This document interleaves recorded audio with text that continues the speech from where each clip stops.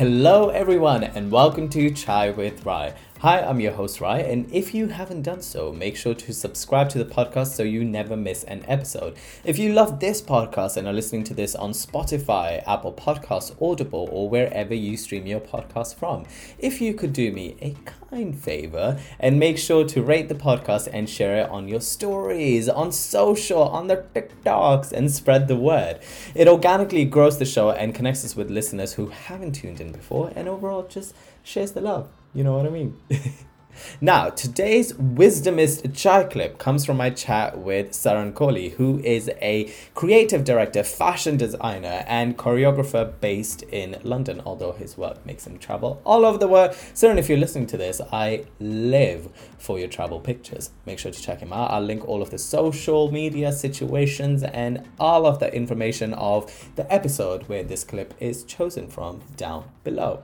In this clip, we are going to dive into Saran's passion for vitiligo, and something that really stood out to me that I wanted to share in this short clip is what people should perceive vitiligo to be. And he touches on race and he touches on so many other things through a symbolism of vitiligo, which I just thought was really beautiful to look at. And he talks about his journey into acceptance and just kind of loving the person he is, because the first time I actually met Saran, I just looked at him and I was like, this man is so beautiful and so handsome, and he is truly just a generous person and a kind person. And I think if you ever get to know him or have a conversation with him, you'll see his passion for everything that he does come through. So I'm going to stop talking, warm up my masala chai that I got from Dishoom, and I'm going to put in a couple of my own little saffron and maybe cardamom in there because I just want to add a little bit of a twist one, and I'm going to make it vegan with cashew milk. So I would suggest you to warm up your chais as well, whatever one it is, if it's an adrak chai, if it's a mint chai, if it's a ginger chai, whichever one it is. And let's dive into today's episode. It was a week before my sister's wedding, and everyone noticed it there because no one could tell I had something. I thought it could be a pimple or it could be a scar from a pimple, anything. It's only when I was there. And then, in Punjabi, it was called Fileri. And they were saying these words and stuff, and they were like, and the conversation just kind of went on. No one actually came directly to me, oh, your life is over. It's just conversation you hear. And when you're like 15, 16, you're going through, we've all been there, 15, 16, one with this perfect image, like my style has to be perfect, my hair has to be perfect, like, I want to be the coolest dude in the room. Suddenly you're like, this is it. You can't be a public person anymore. It really affected my confidence and it affected my self-esteem, because when I came back, and then when it was seriously looked into in terms of what it is, what is it termed as here? I made an appointment with the doctor in the hospital with NHS. There was no research. There was just a printout. I remember saying, "This is what vitiligo is." All the doctor said is, "Listen, it's just unfortunate that your dark skin shows, but here you can't tell. We can give you some cream to see if it works, but then after that, it says try makeup." So the doctor said that. The doctor said that, and another petition said that there's a makeup brand called I can't remember now, but there's a makeup brand in Selfridges. That was the only place you could get, and my mum went and got that, and I said, just try. I'm like, Mum, I don't feel comfortable. Like I'm doing things, I'm hiding myself. I don't know. It's like, and the thing was, it was only this much, but because of stress, it started expanding, it started spreading. Yeah, and I had to just wear makeup, and I was just conscious because I'm constantly being looked at, because even someone's talking to you with eye contact, you're thinking they're looking at this. They're thinking this in your head. It's like a speech bubble. Oh my God, what's this? Oh my God, what's that? Yeah. Those are the things kept happening at school. And I came home, I said, Mom, I don't want to go to school. I can't handle this. I don't know what's happening. I think I'm going to die. I think this is going to spread everywhere. And the thing was, because being an MJ fan, I knew what he had. Yeah. And what he had was what we call as extreme vitiligo, when it goes completely out of control, that you have no choice but to make your skin push it towards getting it all white. Yeah. So you had to go through, may have bleached or whatever, but he must have come to a point where it must have become such a mishmash that you his skin was burnt as well, because he did was it the Pepsi campaign where heat. So it's sensitive to heat. And so things like this really affected me, my self-esteem, my confidence. I didn't know what to do. I felt like, you go through this early mode of depression. And you just think of the worst of everything. And they start coming in my hands and elbows and chest. I was like, this is it. This is the end.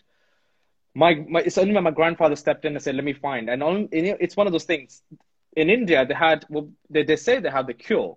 And my grandfather went to Rajasthan, all the way to Rajasthan, to find a root of a plant, which is in form of a sand, that I had to have a little bit of honey. I couldn't even swallow it down. That was the only alternative at that time that was there, and homeopathy was there. But I don't think it had progressed so much in mid-90s to the point where, it's widely available. It was just if only one of the many doctors had done any form of research.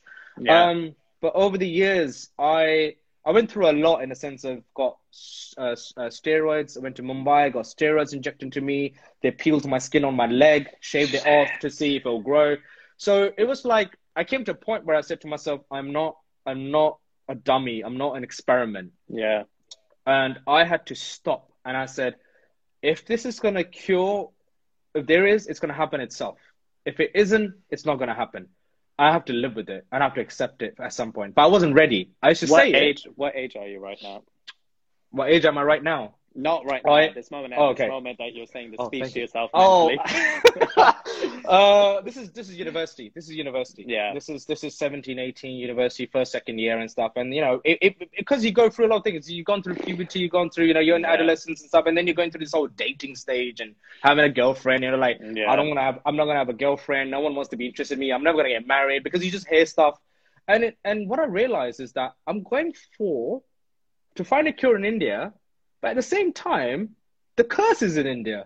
So where there's a solution, the problem is forced out. It's like a burger, in the middle, you kind of in here, in the meat, just hanging around, and then just pointing out that we help you, but we don't want to help you. So there's a stigma joined to it and stuff, and loads of these things were happening. And they said, son, it's going to be difficult for you to find a partner. It's just very, very sort of like social pressure of a lot of things that affected me. And I sort of started becoming a person that didn't want it to be in front of the camera anymore. I didn't want to be faced with a position where I would be taking pictures of me or anything like that, because I felt very much cut off from the point of that. I don't feel much more human anymore, that the human side of me was stripping away. And I felt very soulless at that time. So my university time was very much a little bit of a post-uni. Actually, it started spreading after university when I started working, because I realized stress, XYZ is a factor, sun is a factor, can't eat this is a factor, fish and milk is like a stigma or whatever it is. But it wasn't until I was 24 when I had met a doctor who was based in actually in Punjab. He's an iridologist, study of the eyes. So I went to him because I had gone for a cousin's wedding and he wasn't so far from there. So we took this 3-hour trip to go and see him.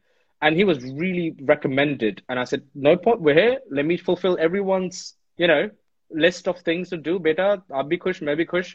Let's go.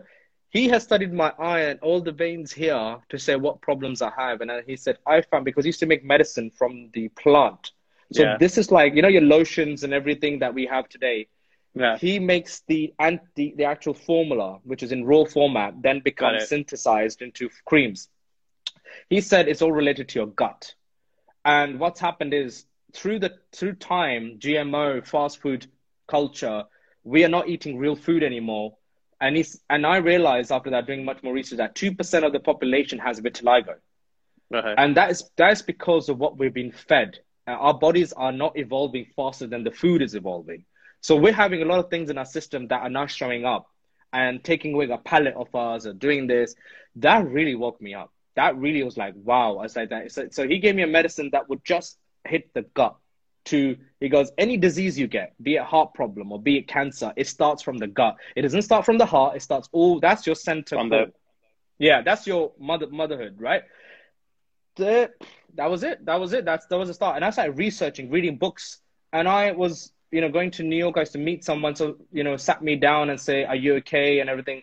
This is the thing that happened. Like, older generation didn't know how to start the conversations. Like, are you okay? I'm like, well, yeah, I'm fine. Like, why? What's wrong?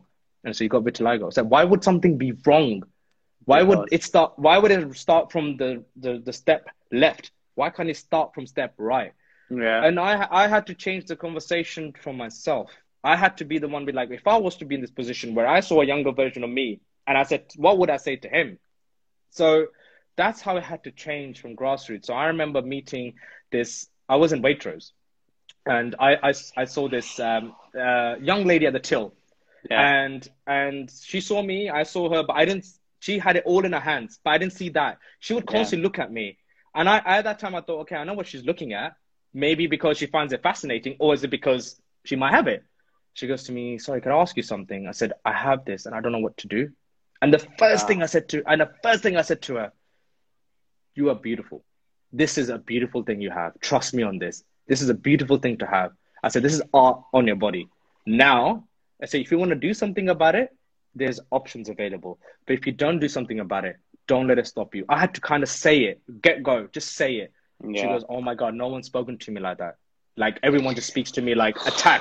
So I had to strip it back and I said, first accept what you have, then decide if you want to undo it, if you feel like, because the procedure is very slow. It's a very lengthy, it's a lifestyle change. You have to change everything. Like citric acid has to be taken away from your diet. Red meat has to be taken from your diet. Go vegan if you want. It's a very extreme version of it if you do.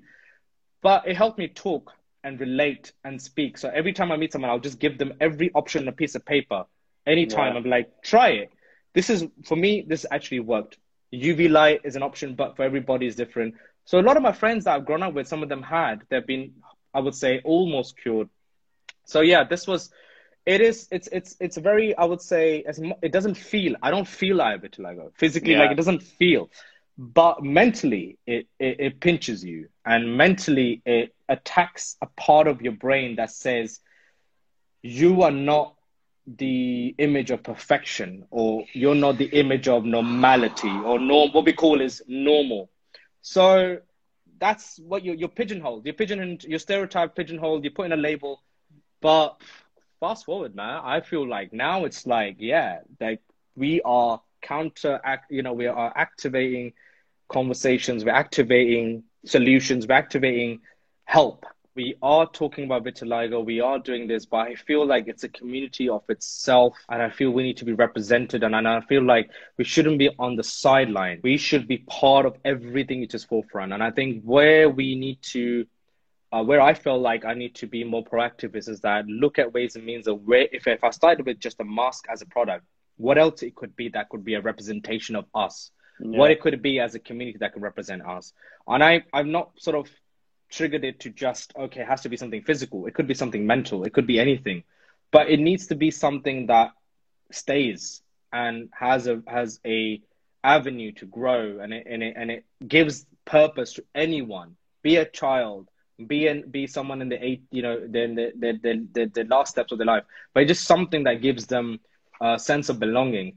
I will definitely evolve it into a product line. I am looking into clothing as such that represents this beautiful, I call it beautiful palette of me that I am, because what I feel this is that I feel the vitiligo community is the antidote or vaccine for racism, because what is beneath you? What is beneath all of this? Can you just say that one more time? Can you just say that vitiligo is the antidote to racism? Honestly, vitiligo is the antidote and the vaccine for racism, because when you take all of this out, what is beneath all of this? Color. What is color? That's why now when I talk of color, I just say we are never we are transitional beings. We're not. We're geographically pushed and pulled and everything and a thing. You could cook a steak 5-6 different ways. You don't look at steak one way. Food is looked at many different ways. People, unfortunately, because we have the ability to think and reflect, and we're so multi-dynamic in our ways, we get lost in having not just an opinion, but activating what we actually believe in. And what happens is that gets lost and dispersed. So in that sense, this is what vitiligo can actually help and do. It's eradicate prejudice, eradicate ignorance, and eradicate a previous code of conduct of what racism, or be it institutional, or be it cultural, or be it religious. It can eradicate everything, because at the end of the day, this is how human I am. I am made of different colors. I have pink, I have white, I have brown. What is it that you can't see? You can't hear me. You can't understand that I could speak, I could talk. So I think that's the long term, and it doesn't have to be me. It could be anyone. If I can play a small 1% role in this, my job is done, because I feel like this is a movement for a lot of things. So that's where we need to work on. We need to work on those ingredients of the vaccine. I hope you enjoyed that clip from my chat with CERN. If you would like to listen to the entire episode, scroll down to episode 9. I will also link all of the information in the bio. Make sure to subscribe so you never miss an episode. Leave us a review on whichever platform you are streaming this podcast from. Share us on your stories, the gram, the Twitters, the TikToks, and the whatever nots. I don't know if I said that right. And make sure to tag us. Your support means a lot. It organically grows the show and connects us with listeners who haven't tuned in before. And overall, just spreads the love. I will leave you as I always do. Stay curious, and until next time.